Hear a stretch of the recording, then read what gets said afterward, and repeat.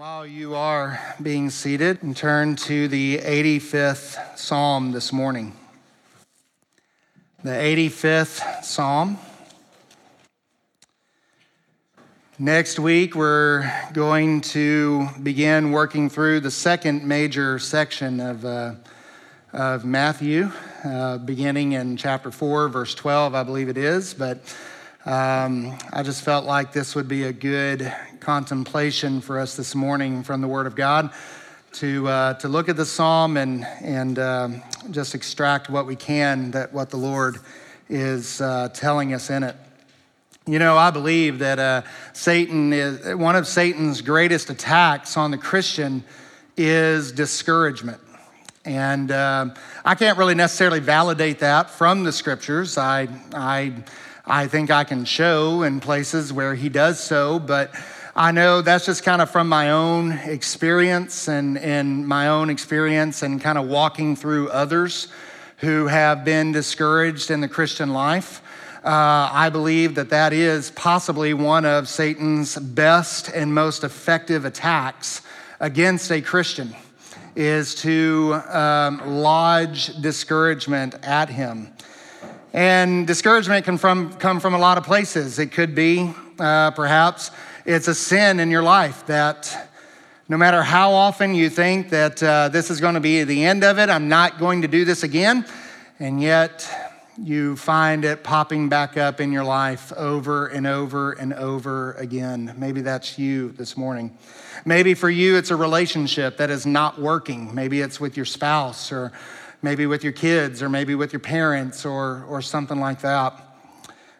Maybe you're feeling overwhelmed this morning by all the things that need to be done in your life, and everything kind of has that urgent feeling to it. And of course, when everything feels urgent, you just feel overwhelmed by everything you have to do, and you're just discouraged, wondering if I'm ever going to get through it. Maybe that's you this morning. Maybe it's a habit that you can't break. Not necessarily sinful in and of itself per se, but it's just something that is weighing on your heart, and you are over and over again trying to get rid of this habit, and yet for some reason you just can't break it. Maybe for you it's something that you want to happen that just isn't happening. Maybe it's something you want to be true in your life that's just not there. Or maybe you're missing out on those promotions at work. Or maybe you are wanting to retire and yet you just can't yet because our economy is in the tank at the moment, or whatever it is. And you're just wondering, is this ever going to get better? And if you fit into any one of these things, then Psalm 85 is a psalm for you this morning. Psalm 85 is a prayer for the discouraged. It's a prayer for those that they are covenant people of God, and yet, for some reason, all the blessings that God seems to indicate in his law that would happen for the covenant people of God are just not happening. And they're lifting up their hearts to God and saying, Lord, why? Where are you? Why isn't this better? I just didn't think it was going to be this way. You ever felt like that? You know, beloved, sometimes the Christian life is frustratingly difficult. It's frustratingly difficult. It just seems like you try to get on the right track over and over and over again, and yet for some reason you just kind of fall back over and over and over again.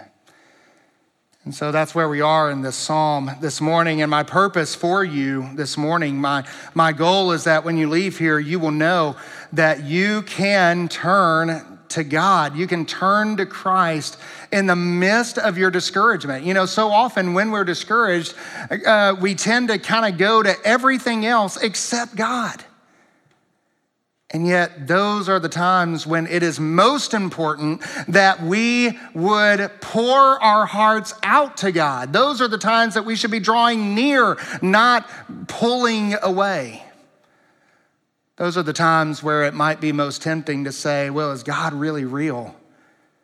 And not only is he real, he is there for you during these kinds of moments. There's an old song, in moments like these, I don't think the song ever really defines what the moment is, but in moments like these, we need a Savior, or I don't know the words exactly, but it's the just drawing close to Him. It's the moments like these that we absolutely must draw near to Him.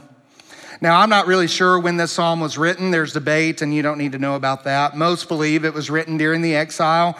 God had made these amazing promises of what the exile would be like, and yet, as we know from history, it was nothing like that. And so there was a lot of discouragement. There was a lot of frustration in the life of Israel at that time, and some of the outworkings of that we see Jesus dealing with in the New Testament in the Gospels. But the point is that regardless of when this psalm was written, the language is vague enough to where it could be used in any kind of situation where you find yourself to be discouraged, where life is just simply not working out the way that you think it should. The language is vague enough. It's kind of like when you're just kind of in one of those moods and you just want to listen to a sad song, you know? And so you put one on and it doesn't even really fit your circumstance, but because it just kind of has that sad tune to it, it just kind of ministers to your heart in that time and you just kind of connect with it. And that's kind of what this psalm is doing. That's kind of how the psalm works. And so I want to look at this morning, how can we, when we are battling discouragement, how can we rely on Christ in the midst of that discouragement? How is it that we can call on Him and we can battle that discouragement in Christ? And the psalm is going to give us 3 encouragements to cling to. 3 encouragements to cling to. By the way, with everything going on this weekend, I didn't get a PowerPoint ready. So, but we're going to look at 3 encouragements this morning if you're taking notes. And so, beginning in verse 1, I'm going to make them really easy for you. The psalm simply tells us to look backwards, look upward, and look forward.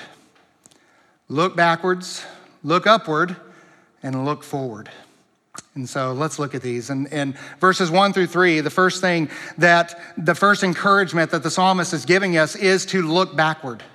Look in verse 85 or verse 1 of 85. It says, Yahweh, you were favorable to your land. You restored the fortunes of Jacob. You forgave the iniquity of your people. You covered all their sin. You withdrew all your wrath. You turned from your hot anger. He's telling us here, first of all, that we are to look backward at what the Lord had done for us in the past. This is a member of the covenant community. This is someone who is in covenant relationship with God. This is someone who remembers what the Lord had done in the past for the people, and more appropriately and more specifically, he remembers what the Lord had done for him individually as a member of that community. And so he looks back and he says, oh, Yahweh, you were favorable to your land and restored the fortunes of Jacob. The word showed favor. It's a very delightful term. In other words, God, you delighted in us. You were gracious to us like a father who delights in his son.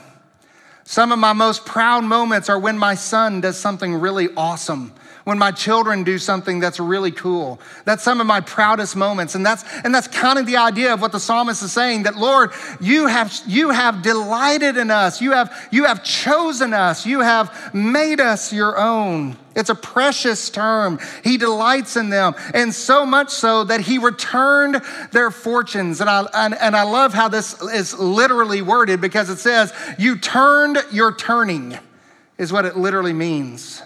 You restored your restoring. In other words, what happened here is that when God had initially turned away from them because of their sin, because of their rejection, and yet now he has turned that turning. He has turned back. He has faced them once again. You know, in the garden, when God and man were walking together and they were each facing one another, face-to-face relationship with God, and yet man turned from God, and as a result, God turned his face from man. And yet in Jesus Christ and in his grace, God has turned that turning back. He has turned back to us in Christ. And how do you do this? In verses 2 and 3, by forgiving the iniquity of your people. We're not just talking about, when he says the land in verse 1, he's not just talking about real estate. He's talking about the people of God, that you have forgiven their iniquity. You covered all their sins. You see, they understand that in order for God to forgive, he must cover that sin. He must cover it. He can't just let it go. He's speaking of clothing them with something. He forgives by covering. He removes the just penalty, that is forgiveness, but he does so by covering them. And we know in Christ, he has covered us with his own righteousness. He has given us his own garment. He has placed his own righteousness to our account.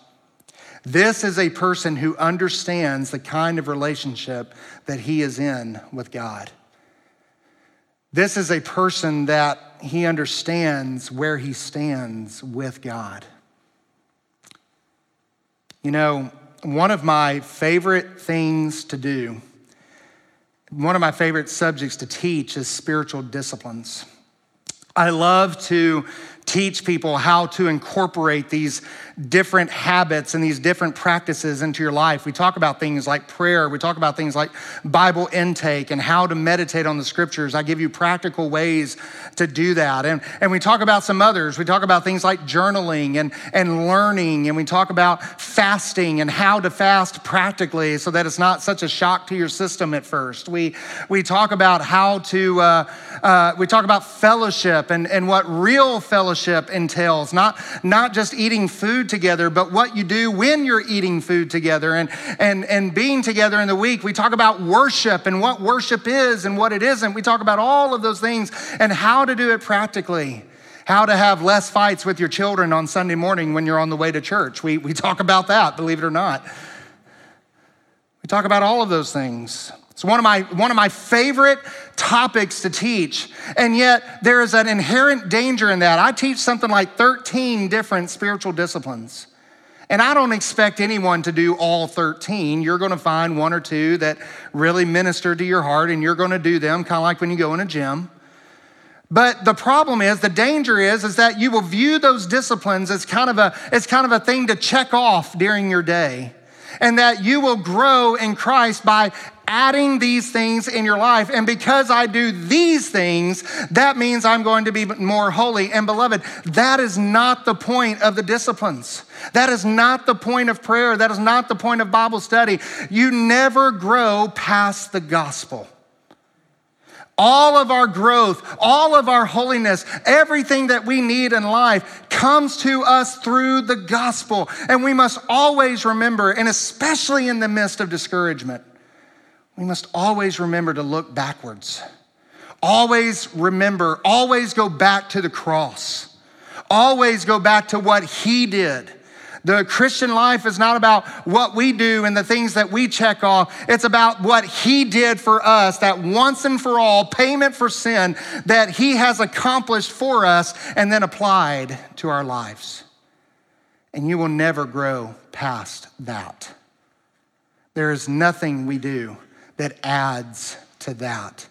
And I'm an advocate. Preach the gospel to yourself every day. Remind yourself every day of the gospel. Beloved, it truly is the gift that keeps on giving. It truly is an inexhaustible storehouse of grace that God has given us. We grow in it. The goal is not to grow up past the gospel. We don't graduate the gospel. The gospel is everything. It is the basis and it is the continuing of our lives. And so we must look backwards. And then in verses 4 through 7, we must look upward. We look upward. By the way, Mark, thank you so much. He did that on the fly. So thank you so much, Mark, for doing that. I mean, literally like in the how long did that take you? Like 2 seconds? That was amazing. About 5? Yeah. He is awesome at that kind of stuff. Thank you so much. That's helpful. So verses 4 through 7, look upward. Look at verse 4. He says, restore us again, O God of our salvation. Now remember, he just reminded himself of salvation in verses 1 through 3. And now in this song, he is calling out the God who did that, the God who covered our iniquity, the God who forgave us our sin. Restore us again. By the way, that word restore, this is the 5th time that it's been used in the last 4 verses. See, in verse 1, you restored the fortunes. It's used twice there. It's the turning. You see, you withdrew your wrath. You turned from your hot anger. There it is again. Verse 4, restore us again. 4th time, I'm sorry. And then in verse 6, he says, will you not revive us again? That's the same word again. And so he's asking, he's praying that, will you return to us? This is a prayer for revival. This is a prayer for renewal. And it is a prayer in the midst of discouragement. Lord, will you once again restore unto us the joy of our salvation? Remember how much joy you had when you were first saved? You remember the weight that came off your shoulders? Remember how accepted you felt? Remember how much joy there was? And yet when life gets into its routines, when we begin to discover that the spiritual life is a life of warfare, that we are in the wilderness, we are not in the promised land, that we are the church militant, we are not the church triumphant, not yet. And we begin to get discouraged in the Christian life. You begin to learn how great of a hold that sins and sin patterns and habits have on your heart. Some of that joy begins to diminish. Some of that joy, the experience of it begins to kind of get lost, doesn't it? And then we get into our routines and we keep on going. And that's what this psalmist is praying for, beginning in verse 4. He turns to prayer. He says, restore us again, O God of our salvation, and put away your indignation toward us. God, don't be angry. We messed up again. Please don't be mad at me. Please don't be upset. Will you be angry with us forever? Verse 5, will you prolong your anger to all generations? Will you not revive us again, that your people may rejoice in you? This is a song that longs to get back to the previous rejoicing of the Christian life. And again, we're not sure of the context. Most people believe this was written after the exile. It was supposed to be an amazing second Exodus, and yet the return from the exile, the return from Babylon was meager at best, never really complete. And the psalmist is wondering, where are the promises that came with all of that? Some others say that he is remembering the Exodus. This is actually being written after the Exodus, and all of those promises of a land flowing of milk and honey, and all of those promises that this was going to be a land of barley and wheat and all of those things. And yet there seems to have been a bad harvest. And now they're looking at this year where they're not going to be adequately surprised. And they're saying, God, where are all of your promises? What gives? What's going on? In other words, the circumstances of life took a turn for the worse. And they're wondering, where is God in this? What's happening? And that really leads us to verse 6 and 7. Will you not revive us again, that your people will rejoice in you? Show us your steadfast love, O Yahweh, and grant us your salvation. Now you say, well, wait a minute. I thought this is the person who is saved. Yes, they are. Look at verses 1 through 3. You see, what this person, when he says, grant us your salvation, what he's looking for is not initial salvation. We know he has that. His sins have been forgiven. They have been covered. We know he has that. But what he is longing for is the fullness of his salvation. He's looking for the benefits that come with salvation, those things that the word seems to indicate that God's people will have. He's talking about joy. He's talking about abundance. He's talking about all of these things. And he's saying, Lord, I don't have those things right now. And according to your word, I'm supposed to, and yet I don't. Will you restore me? Will you bring me back? Will you show yourself again? You know, most of us learn how to pray in church, and that's a good thing, but truth is, so often in church and just out of necessity, out of prudence and out of wisdom, we tend to kind of sanitize our prayers, don't we? We tend to Christianize them, right? And then we go home and we pray in private, and that's how we pray in private too. We kind of Christianize our prayers and we clean them up to make them acceptable before God. And yet, beloved, look at how this psalmist is praying. God, please don't still be angry at me. God, please restore me. God, I want the benefits of your salvation. I want joy. I want peace. This is a psalmist that is pouring his heart out to God. He's not sanitizing anything. He's not Christianizing anything. He is being open, he is being honest, and he is being upfront with God. And by the way, God knows anyway, and he can take it. He can take it.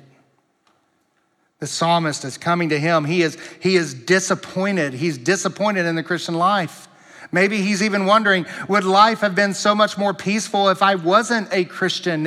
Would life be better if maybe I could go back? I seem to have so much more happiness and so much more fun. I didn't have all this trouble that came around when I wasn't a Christian. Of course you didn't. Satan wasn't attacking you then. But now you're in the midst of spiritual warfare and you're saying, this is hard. This is really hard. And I can't do it, God. Where are you? Why aren't you helping? You see, the point is the authenticity. The point is the honesty. The point is that we can pour out our hearts to God. And not in a disrespectful way, not in a way that is irreverent.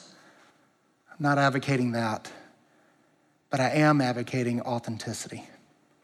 I am advocating that we just get real with God.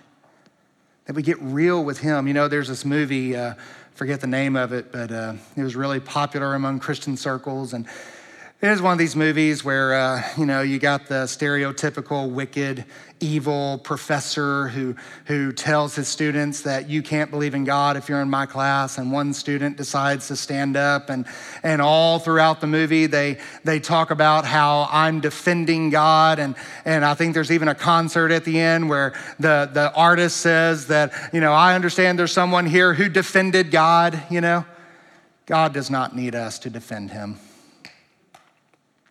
He's been around a lot longer than we have. And he's going to be around a lot longer, at least on this earth. He's going to be around. He's going to be doing his thing. The church, the gates of hell will not prevail against it. God can handle your honesty. God can handle your prayers. God can handle your questions. And it's when we pour our hearts out to God, that's when, from the depths of our soul, from the depths of our anguish, that's when we find the comfort. Beloved, when you're in the midst of your discouragement, that is not the time to sanitize your prayers. That is not the time to try to be a Christian. That's the time to seek after God. And that's what the psalmist is doing. He's looking upward. He's praying from the depths of his soul. He's asking, Lord, would you grant me to experience, to know, to live, and to share your faith, your truth even more.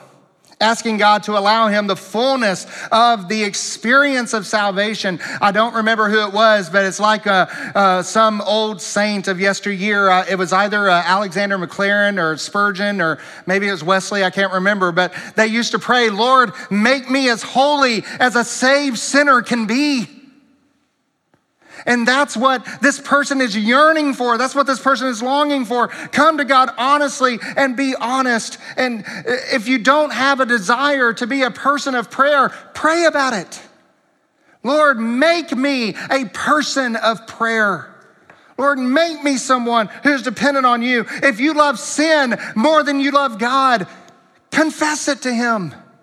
Pray about it. Tell him. He knows anyway. And so tell him. Confess those things to God that you lack and ask for his help.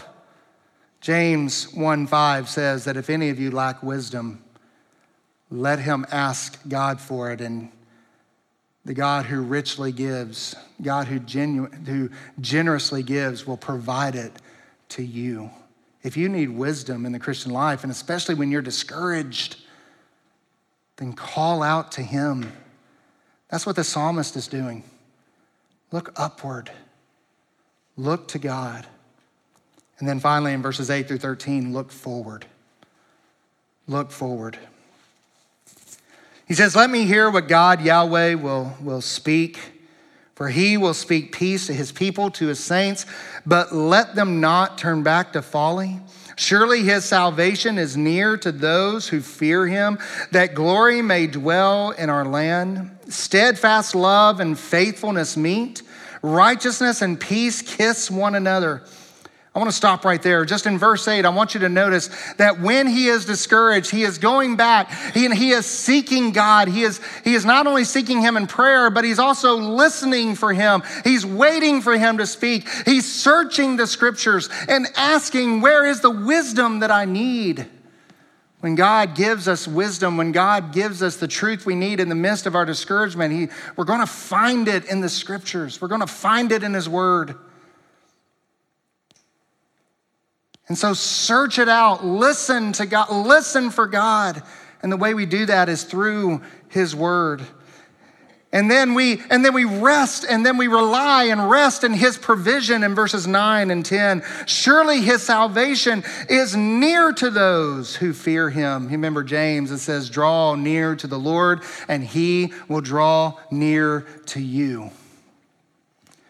And how true that is in the midst of discouragement. Draw near to him, and he will draw near to you. And in verse 10, we see this amazing verse. It says, steadfast love and faithfulness meet, righteousness and peace kiss each other. What does that mean? We've talked about this before. You remember that we're going back to this God who has solved the problem that all throughout the Old Testament could never be solved. That you have a God who is just, a God who is truthful, a God who is holy, a God who must punish sin, and yet you also have a God who loves. You also have a God who is merciful. You also have a God who wants to save his people, and a holy God and a merciful God. Holy justice and compassionate mercy cannot coexist unless something amazing happens. And that is a dilemma that the Old Testament never solves. And yet when we get to the New Testament, we find that his divine justice, his divine wrath on sin, and his amazing love and his amazing mercy, all of that meets and kisses one another on the cross of Jesus Christ, where his amazing holy love comes together with his perfect and just wrath. And in Jesus Christ, he solves the dilemma. Righteousness, holiness, justice, and peace and love with sinners, those come together in a perfect covenant unity in Jesus Christ. He poured out both his divine justice and he showed forth his divine love when Christ died on the cross for our sins. An amazing verse. And now in light of that truth, look at verse 11. He says, faithfulness springs up from the ground and righteousness looks down from the sky. Faithfulness springing up from the ground. What is that talking about? Well, look in verse 4. Yes, Yahweh will give what is good and our land will yield its increase. How does faithfulness spring up from the ground? In the context of this psalm, it means that the land will yield its increase again. It means that God will keep those promises of a land flowing of milk and honey. God will keep those promises of a land that is full of barley and wheat, that there will be abundance in their covenant. There will be abundance of all of that. God is going to keep his promises. How? Because he solved the greatest dilemma of all. And a God who can do that knows how to take care of his people. A God who can apply and who can provide salvation is a God who can help you in the midst of your discouragement. Righteousness will go before him and make his footsteps a way. Do you see the connection there? Do you see that logic? If you don't, Paul helps us out. Look in Romans chapter 8. Turn to Romans chapter 8.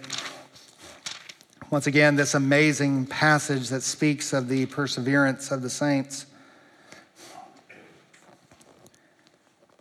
But in Romans chapter 8, verse 31, we see this exact logic here, where it says, what shall we say to these things? If God is for us, who can be against us? Beloved, that's a question you need to ask yourself. If God is for me, who can be against me? Who is going to accuse me? Who is going to threaten me? Who is going to kill me? If God is for me, then who in the world can be against me? And then watch how he argues the exact same argument that we're talking about in verse 32. That he who did not spare his own son, but gave him up for us all, how will he not also with him graciously give us all things? Say, what are the all things? Well, you look back in the verses above to see that. We know that for those who love God, verse 28, all things work together for the good of those who are called according to his purpose. He is graciously going to give us all things. Is that talking about the Harley Davidson that I want? No. I wish it would, but no. Is it talking about all the prosperity that you want in this life? No. But what is it talking about? It's talking about that promise in verse 28, that for those who love God, all things work together. Beloved, it doesn't say all things are good, but it does say all things work together for the good of those. That's the good, the bad, and the ugly. And it's this wonderful jigsaw puzzle that God is putting together in order to make us like Christ. This holy chain, this golden chain of redemption that we see in the following verses. That those whom he foreknew, he also predestined to be conformed to the image of his Son, in order that he might be the firstborn among many brothers. And those whom he predestined, he also called. Those whom he called, he also justified. And those whom he justified, he also glorified. There's the all things. There's the all things.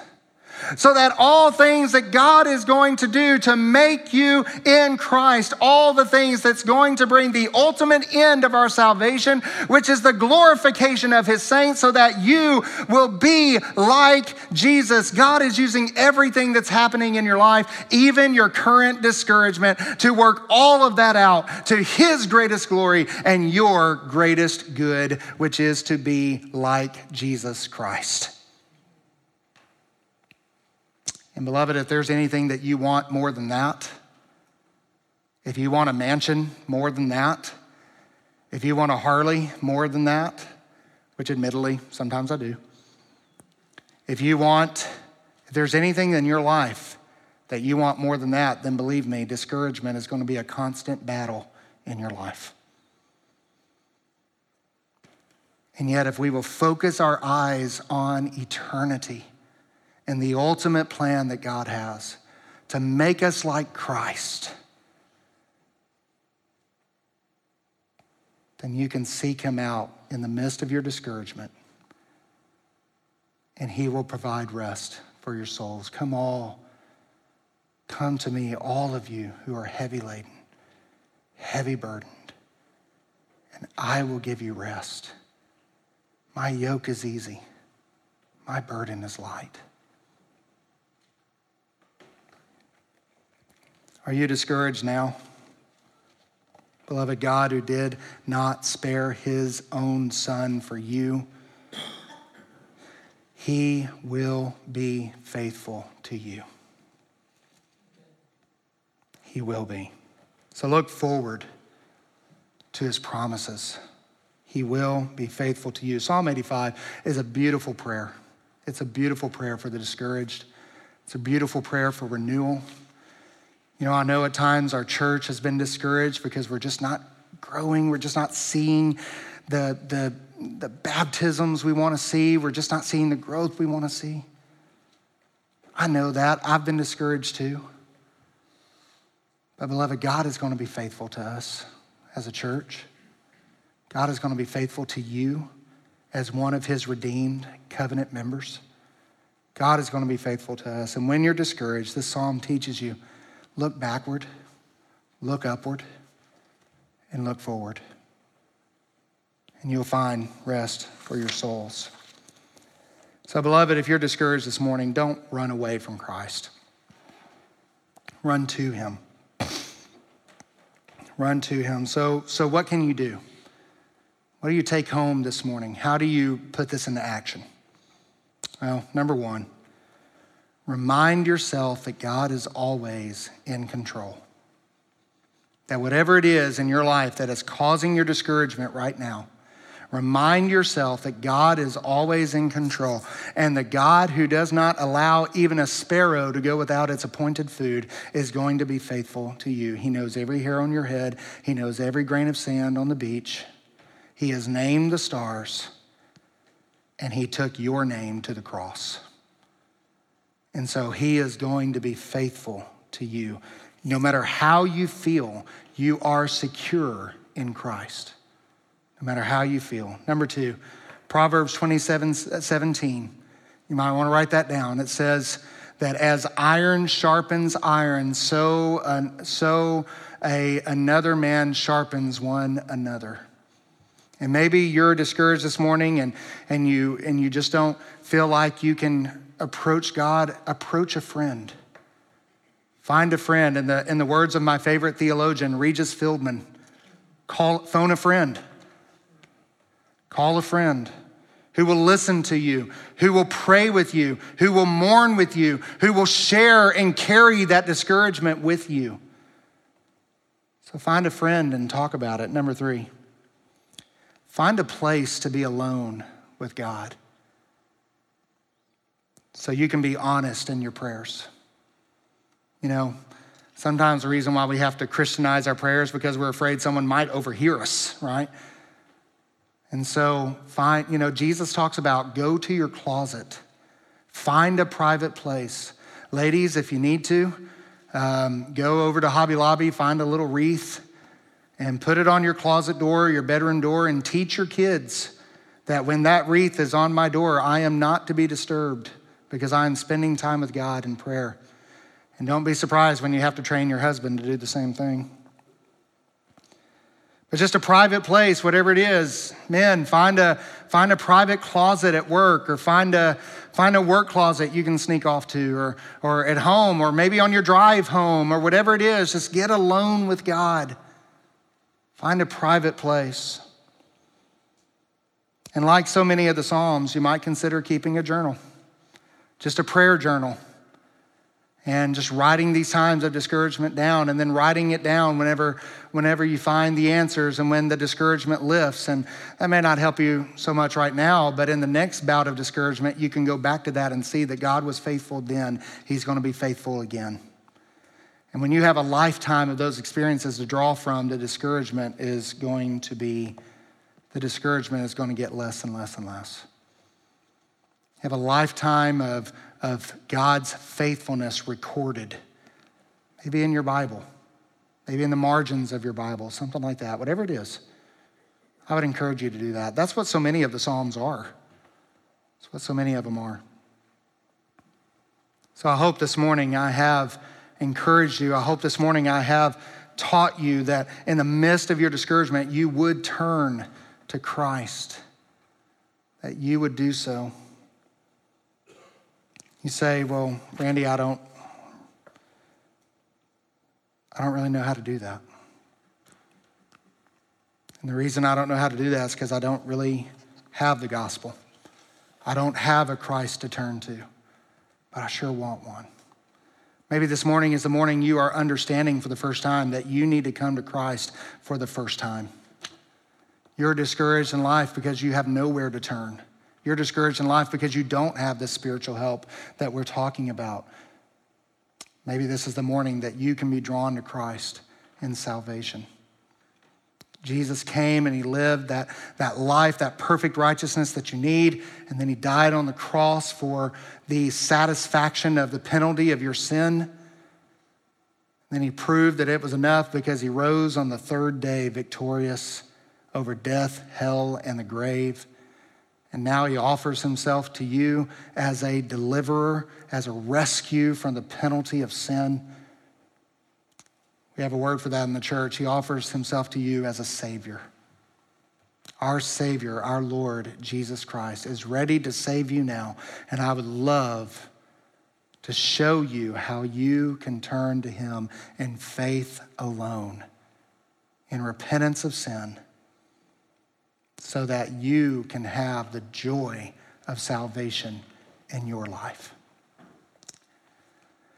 Our Father, we thank you for this wonderful song that you inspired. We thank you for the one whom you inspired in years past. We thank you for these truths that even in the midst of our worst discouragement and fear, you are available to us.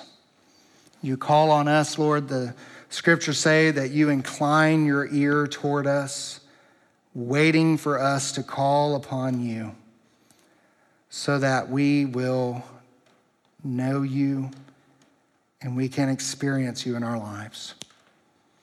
And Lord, whatever the need is here this morning, I dare say that there's probably several here who are discouraged by various things. Lord, I pray that you would draw near to them this morning and help them to draw near to you. And not just this morning, but throughout the week, as they continually face the discouragements and the problems of the day, the routines and all of that, Lord, that they would draw back to you by whatever means necessary so that they can have your closeness and your nearness to them. And Lord, if there's one here who doesn't know you as Savior, I pray this morning will be the morning that you draw them to yourself. Let's stand together. Let's make this our prayer this morning. United prayer to the Lord.